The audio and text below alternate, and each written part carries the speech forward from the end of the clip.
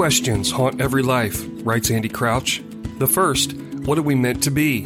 The second, why are we so far from what we're meant to be? Hello and welcome to Restoring the Soul, a podcast dedicated to helping you close the gap from what you're meant to be and what keeps you from being all that. I'm your producer, Brian Beatty. Thanks for listening. On this edition of Restoring the Soul, we're pleased to bring you an encore conversation with Rob Mathis. Rob is an Emmy Award-winning, Grammy-nominated, Tony-nominated music producer, composer, arranger, singer-songwriter, keyboardist, and guitarist. The list of names that Rob has worked with is extraordinary, including production and songwriting collaborations with Sting on his last 3 albums. As an arranger, Rob has written orchestrations for artists all over the stylistic spectrum. From Jay-Z, Elton John, Bruce Springsteen, Tony Bennett, Yo-Yo Ma, and even Panic at the Disco. In part 1 of Michael's interview with Rob, we'll discover why he feels closer to God listening to Bach than a Sunday morning sermon. We'll also learn what it's been like to collaborate with Stevie Wonder and other renowned artists, and what lies behind truly great songwriting and musical production. So without any further delay, here's your host, Michael John Cusick. Rob Mathis, thank you so much for taking time to be on the program today. It's a pleasure.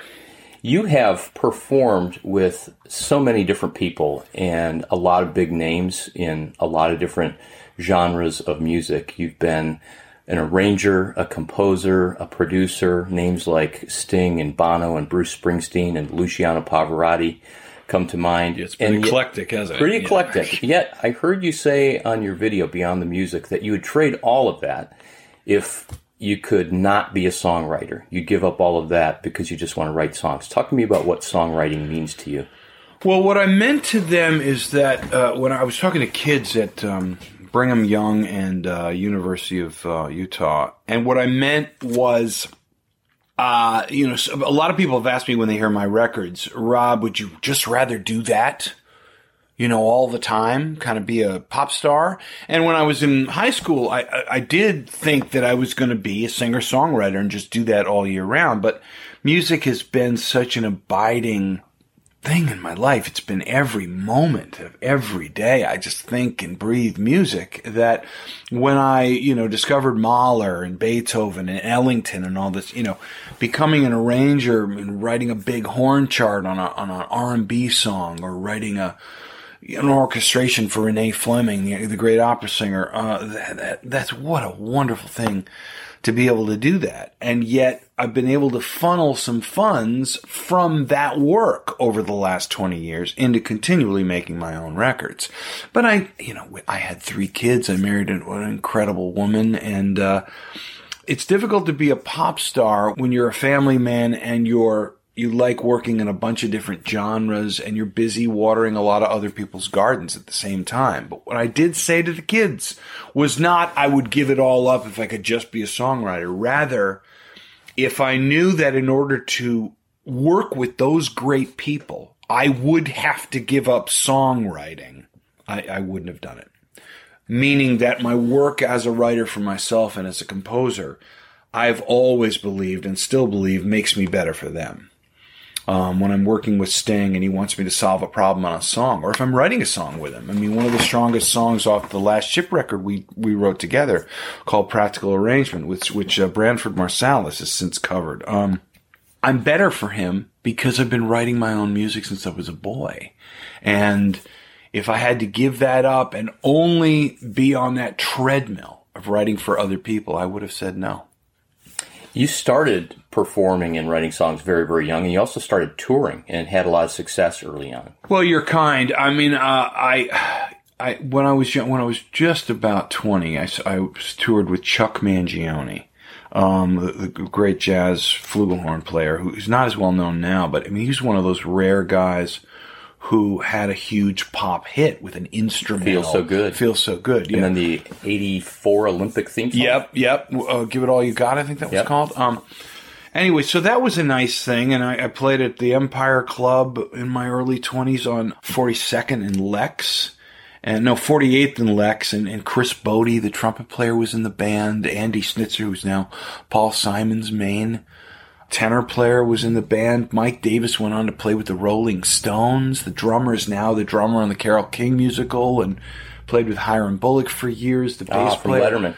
yeah, the guitarist. and the bass player played from this band at the Empire Club. It eventually played for me when I musically directed Vanessa Williams tours. So that was a cauldron of musicality. It was incredible, and I started writing when I was very, very young. My parents are both musicians. Dad's a classically trained clarinetist, but secret Bob Dylan and Beatles fan. And Mom teaches Chopin and Beethoven. And so I just got into it very early. I loved it very, very early. And very grateful for it. I mean, I feel like it's all a gift, you know? I mean, music. I mean, to me, I know this sounds sacrilegious, but instead of hearing a fire and brimstone sermon about the 4th chapter of John, sometimes I get closer to God by listening to Mahler's 9th Symphony. I mean, that sounds very convenient. It's like, you know, you talk to the Christian community, they're like, well, you gotta be Sunday morning, you should be in church. And I would agree with that. But sometimes for me, listening to Bach gets me closer to the throne room, you know. So say more about how music touches your soul. I remember meeting a relative of mine, Tammy, my wife. Her sister's husband has a sister who married a really sweet guy. And I remember trying to talk to him about music at one point. And he's a numbers guy. He's in business. He works at a bank, and he's very successful, and he's a lovely guy. But I had never spoken to anybody less musical in my life, and I think he would admit it. He's like, I don't listen to a lot of music. What do you like? Well, I'm not a big music fan. And I just couldn't understand it. It was like someone saying they didn't like comedy. They didn't like to laugh or something. Because music for me just seems to... it seems to be the elixir, the fountain. You know, it's always given me my best moments on planet Earth, just being in the midst of good or great music, you know, and it's very difficult to do. You know, I've got a lot of names on my resume, you know, Natalie Cole, Aretha Franklin, Beck, Pavarotti, Lou Reed, Yo-Yo Ma, Renee Fleming, Tony Bennett, whatever, you can go through them. In terms of great music, even with those names, in terms of great music I've made, man, I would have to say it's still rare to make really great music. You know, there are some people like Keith Jarrett, the piano player, is a great example. Keith doesn't often make good music. He always makes great music because he's one of the greatest geniuses to ever play the piano. Herbie Hancock, I would say, is the same way. You know, I would say that Springsteen has an ability with words that even in songs not a lot of people know, like there was a song off his Wrecking Ball record called Jack of All Trades. You know, just these songs that Bruce might call his B tracks that are just truer and more honest and more direct and more moving than half of what you'll hear anywhere else. So there are certain people that are in touch and making great music all the time. You know, when Sting was writing the Broadway show The Last Ship, every day he was coming up with new songs where we'd go, you know, I mean, just astonishing. Because he was in that zone. He was in that zone of writing about his childhood and the shipyards and, you know, so, but I've gone on a lot of sessions, and most of the sessions I've been a part of over the last 20 years have been people making in-tune music, in rhythm music, very accurately played music, well-written music, but great music, you know, great music that transcends the notes. So say more about that, because that's leading me to ask, what exactly is great music? Truly great music would be like some of those Keith Jarrett trio records, Bernstein conducting Mahler's 9th, Abbey Road, you know, Radiohead in Rainbows is great But music. You're referring to where it all comes together and there's something transcending about it. Say more what you mean by that. Well, there's a message, there's a collective purpose behind the music. The message isn't overly hammered at or overwrought. But it's you think of the Radiohead record In Rainbows, for instance. It's a very creative band of art school students from Oxford that are smarter than they should be. But they're always searching. They're constantly searching, and there's a lot of despair in that band. I wouldn't necessarily give the record to a lot of my Christian friends necessarily, but as a musician, when I heard it, it was music about possibility and openness, and I didn't know what was going to happen next. It wasn't verse, chorus, bridge, chorus, out. And it was clearly a band of people wanting to be on the edge of what they could do and continually search out the best and most moving music they could make in their practice genre, It moved me. And when I'm in that zone trying to seek that out, it's the richest and best place I could possibly be. Working besides staying throughout the last ship was a privilege. I was next to a great creative who's blessed the world with big hit songs, but who also happens to be brilliant and deep and lyrically astonishing. And we were on the path of seeking beauty, transcendence, meaning, and it's an extraordinary experience. That sounds incredible. Yeah. Who are some of the other folks you've worked with where you've had that kind of an experience? Well, I always love when I come in contact with people who love music with the passion that I do, and of course I've been fortunate that most of the people I'm with now are that way. But I still remember Tony Bennett when I came up, and my job with him was to basically map out vocal duets. Like if he was singing with Diana Krall or Stevie Wonder, I would help map out the duets. Well, let's have Diana come in here. We have to change the key for her because her voice is a little, but then you come in on the bridge because the melody's lower on the bridge. We can stay in her key. I was kind of the map guy, the vocal duet map guy.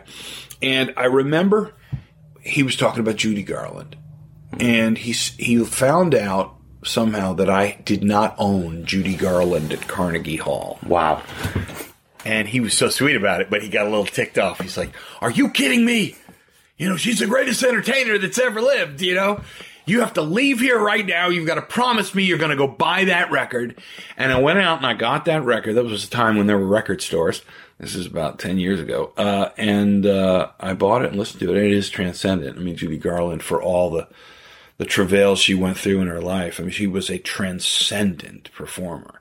And Springsteen, when I went to do the string charts for the Wrecking Ball record, I just read his Born to Run. Unbelievable. Oh, he's book. Incredible. His vulnerability, his honesty, his humility. We did all this. He was working on a project that was almost Jimmy Webb, Glenn Campbell-like.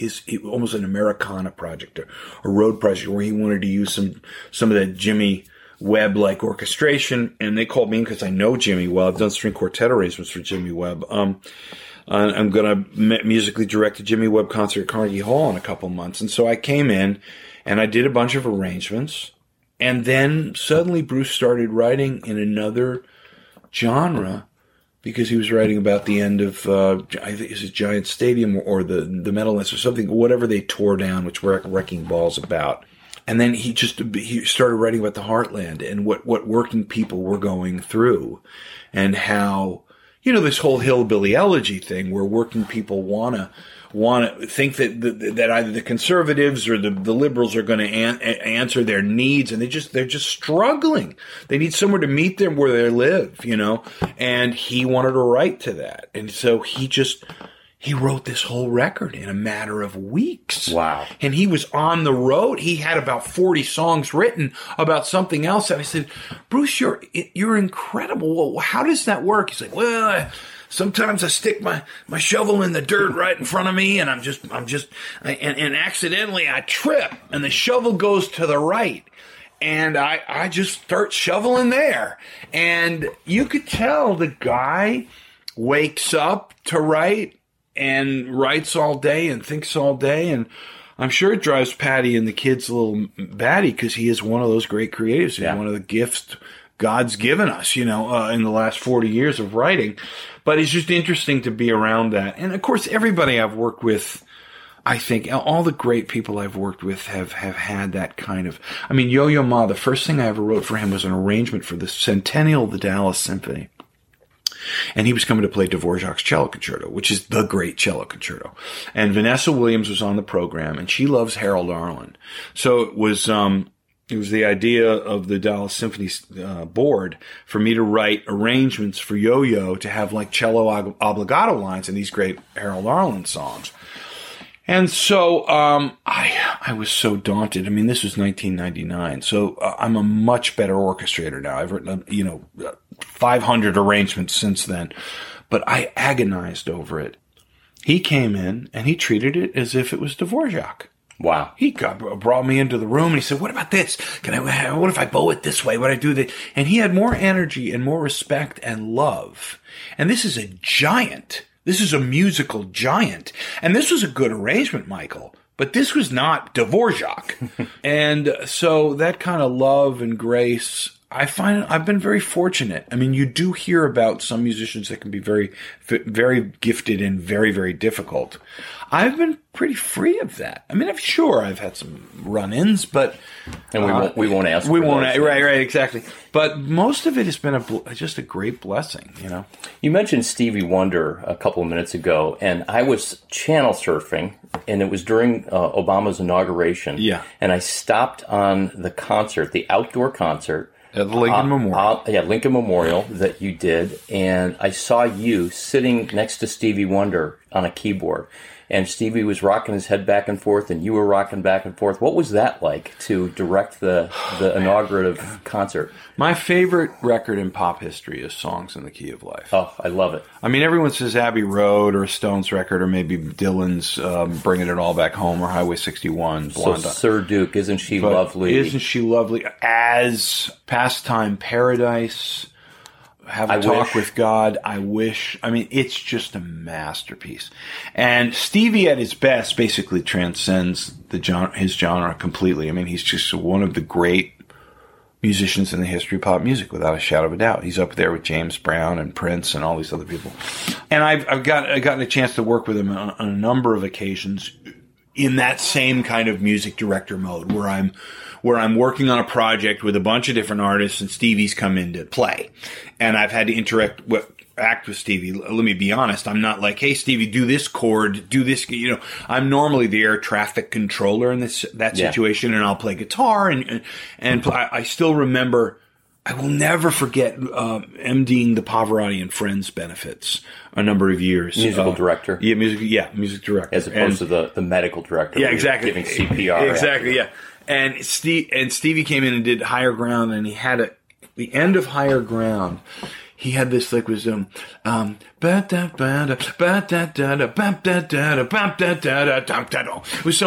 was some phrase that the band could not get, and we had perhaps at that time the greatest drummer in the world playing, Steve Gadd, who any drummer will know. Yeah, studio guy who's playing Steve. And Steve was convinced it was in 4/4, like it was. And I said, "No, Steve, you can't think of it in 4/4. However syncopated it isn't. You just got to hear the phrase." And I was right. And Stevie, Stevie, "Yeah, boy, that's it." And he's just a giant. I mean, what do you say? I mean, when I'm in the room with these kind of people, he came saying Fragile with Sting at Sting's 60th.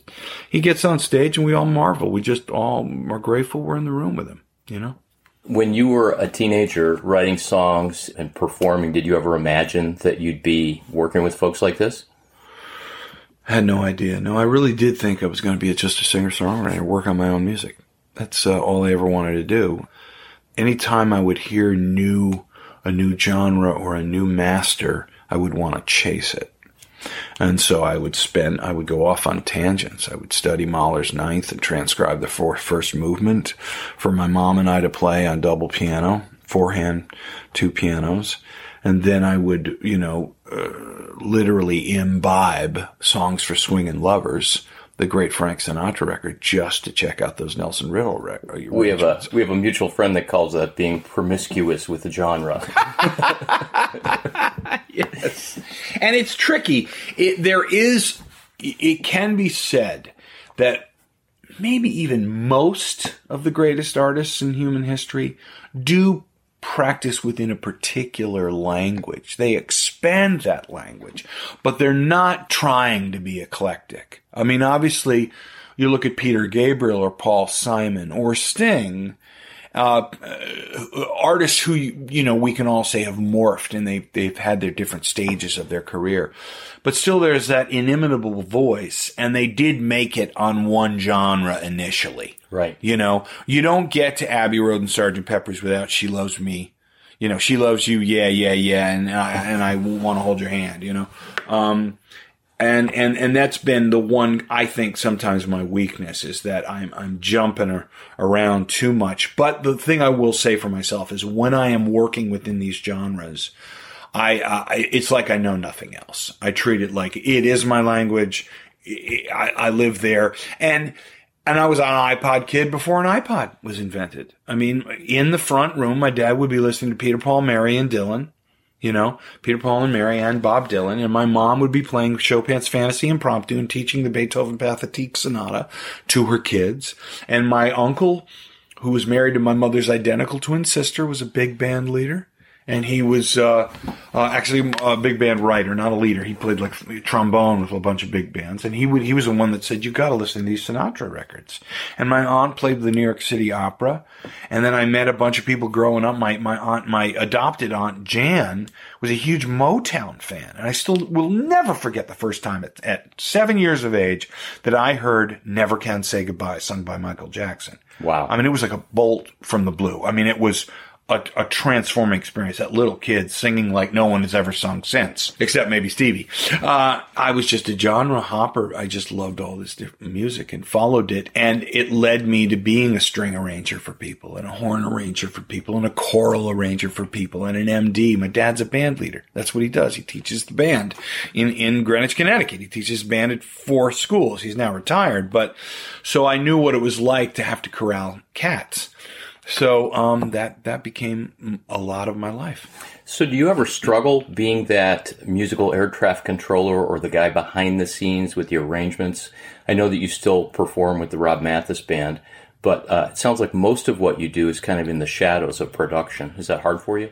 It hasn't been, because I mean, as you know, when you work on film or something, it's the director of photography and the director of the film that has a big influence on the outcome. I mean, the Panic at the Disco record, Pretty Odd, their second record, which I produced, I'm really proud of. It's a really energetic, deep record. These kids are discovering the Beach Boys and the Beatles, and they want to go there. And we mixed it at Abbey Road, and I recorded the strings at Abbey Road, and I played harpsichord and piano and guitar on it, but I was a smart enough guy to get out of the way and to let it sound like them and not me. So no, it's all been a gift. I just see it as all, and I'm grateful for it because, we're nomads. We're troubadours, we musicians. We never know where the next gig is coming. I remember going through writing and getting to write a song with Sting, for God's sakes. I mean, my goodness. And then, having no work for about a month, being able to spend time with my family. And most of my wise friends, and certainly my Christian friends, say the right thing. They say, God will provide. He loves you. He's giving you this break to be with your family. You're a husband. You're a father. But I'm assumed I'll never work again. So I'm grateful for all of it. And it's been a privilege to be able to do my own music. As you know, Michael, I've released a record regularly for the past 20 years, and they're really good records. Yeah. And I'm really proud of them, especially Evening Train and its sequel, Wheelbarrow, and of course, William the Angel, which I have. That song has gotten out into the ether. That song I wrote for my... Yeah, Kathy Mattea won a Grammy for it. Well, Kathy recorded the final song in that little song cycle, which is called William the Angel. She recorded Good News, and she won a Grammy for it. Yeah, the actual song William the Angel. Yes, no, she recorded Good News, right, which is the fourth song in the song cycle that's called William the Angel, of which the first song is William the Angel, and that's the song that I got to sing across the country 40 times at the Boston Pops one year we toured that song, and a number of people, if you go online, you type in William the Angel, churches sing that song, and that song's gotten out there. And there are still people that fly out to see my Christmas concert just to hear that song. In fact, the one year I didn't do William the Angel, I got in a lot of trouble. I actually got letters and emails, complaints. So I've been able to do my own stuff while having the privilege of dealing with these greats, William the Angel sits on a yellow line.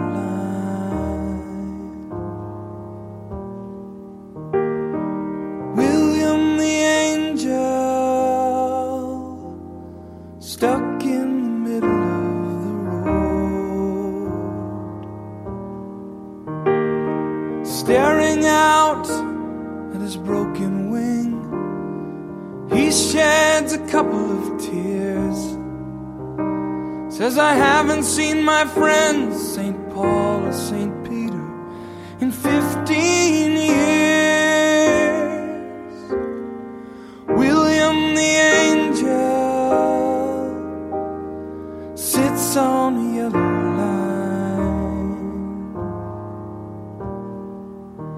line, says, God, are you crazy? These humans seem a waste of my time. Well, I've flown around the world, seen many things, the victories and struggles they bear. And I tell them of your love, how you watch, how you listen. They no longer seem to care.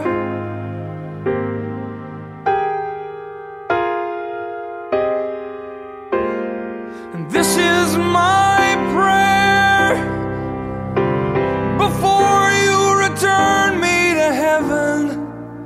May my wing be repaired. Send me to Tokyo, Beirut, or London. It doesn't matter to me. I did what I was told.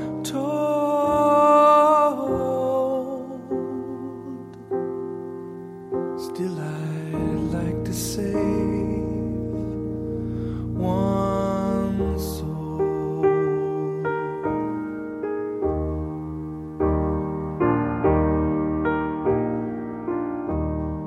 William the Angel stands on the yellow line.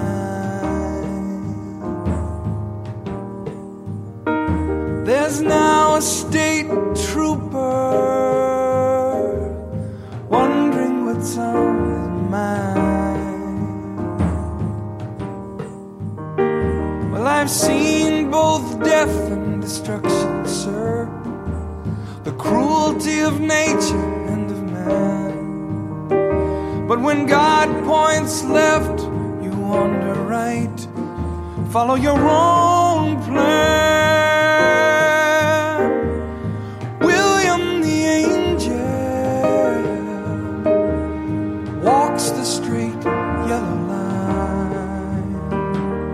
William the Angel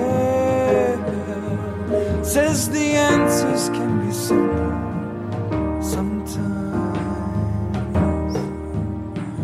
Why consider the smile in a baby's eye when it's wrapped in its mother's arms? And consider the sound and the look of the sky after a violent storm.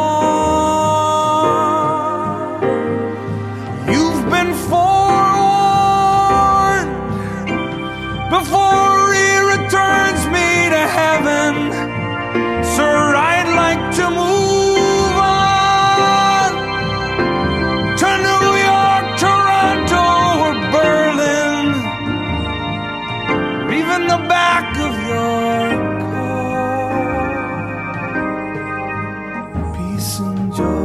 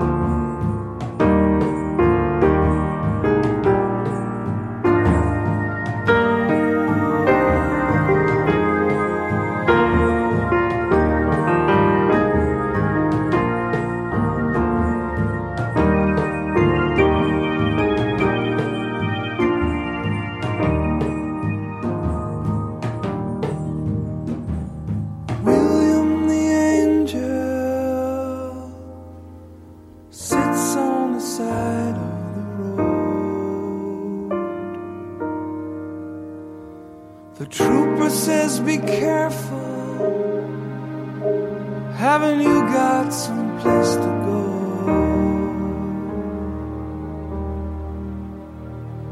William says no, just stay here and wait, while pointing to the remains of his wing. He is offered a ride, but says thank you, no thank you, I'm an angel to a king.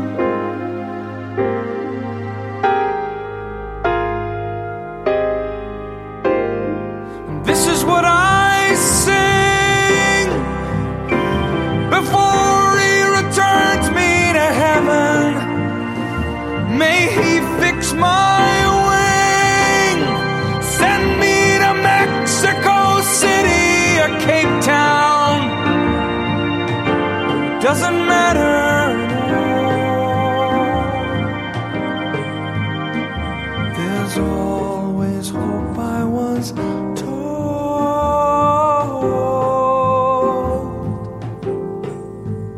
and I'd like to save one soul, just one soul. Yes, I'd like to save just one soul.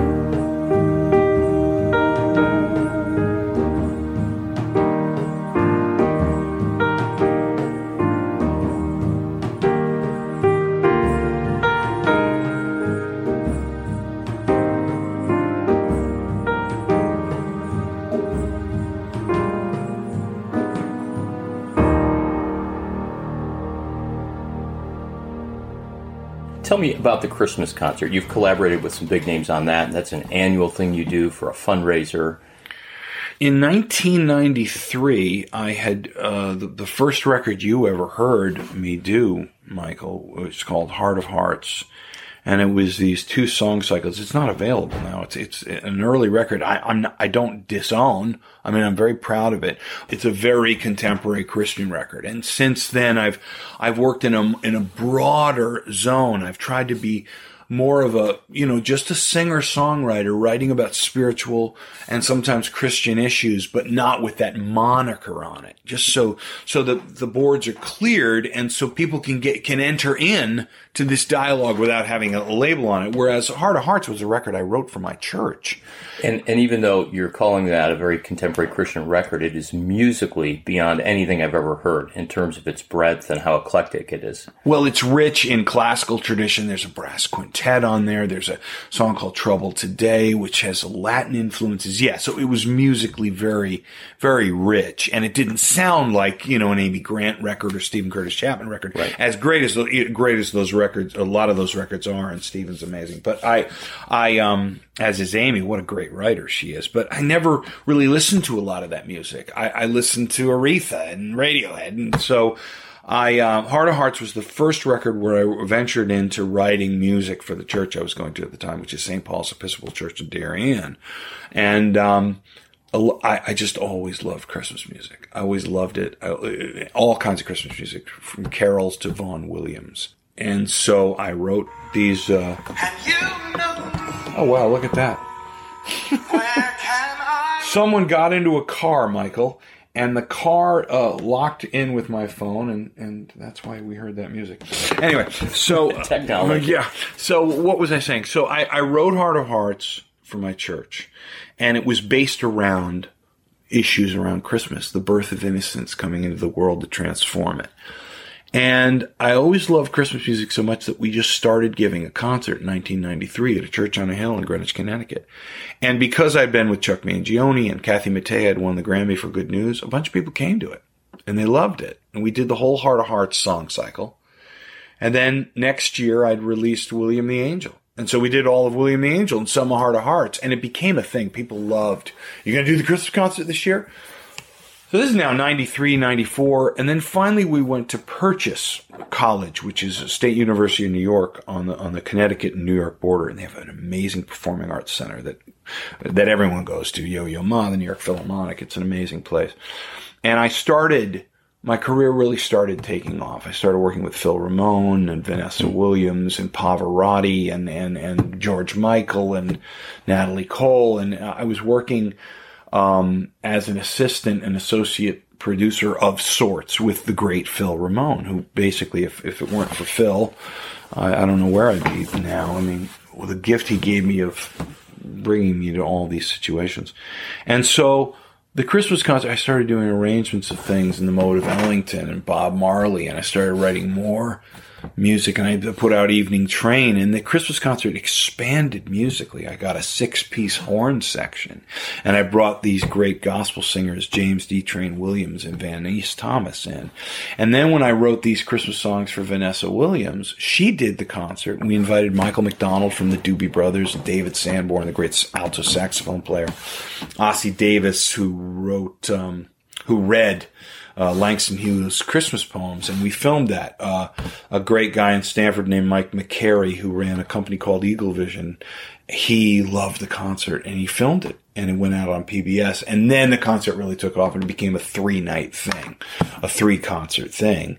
And now we're 24 years later, and it's every year the concert gets deeper and richer. We've got Will Lee from The Letterman Show on bass, Sean Pelton from Saturday Night Live on drums, Joe Bonadio, my longtime collaborator. I just saw Joe do percussion with Mark Cohn. Mark Cohn, yeah. Colorado. Yeah, well, Joe plays with Mark and has played with Sting, did The Last Ship with Sting.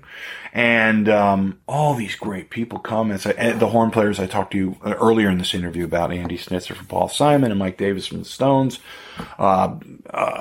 Don Harris from Nile Rodgers' band plays lead trumpet. And so it's just become this thing where if you're in the New York area around Christmas time and you come to that concert, you're going to hear music making at the very highest level, I think. And I'm not giving myself credit for that. I mean, I do think my arrangement work and my songwriting is strong, but the guys I have up on that stage are just extraordinary. The guys and gals. So that's a focal point of my year. So thank you for listening to another episode of Restoring the Soul. We want you to know that Restoring the Soul is so much more than a podcast.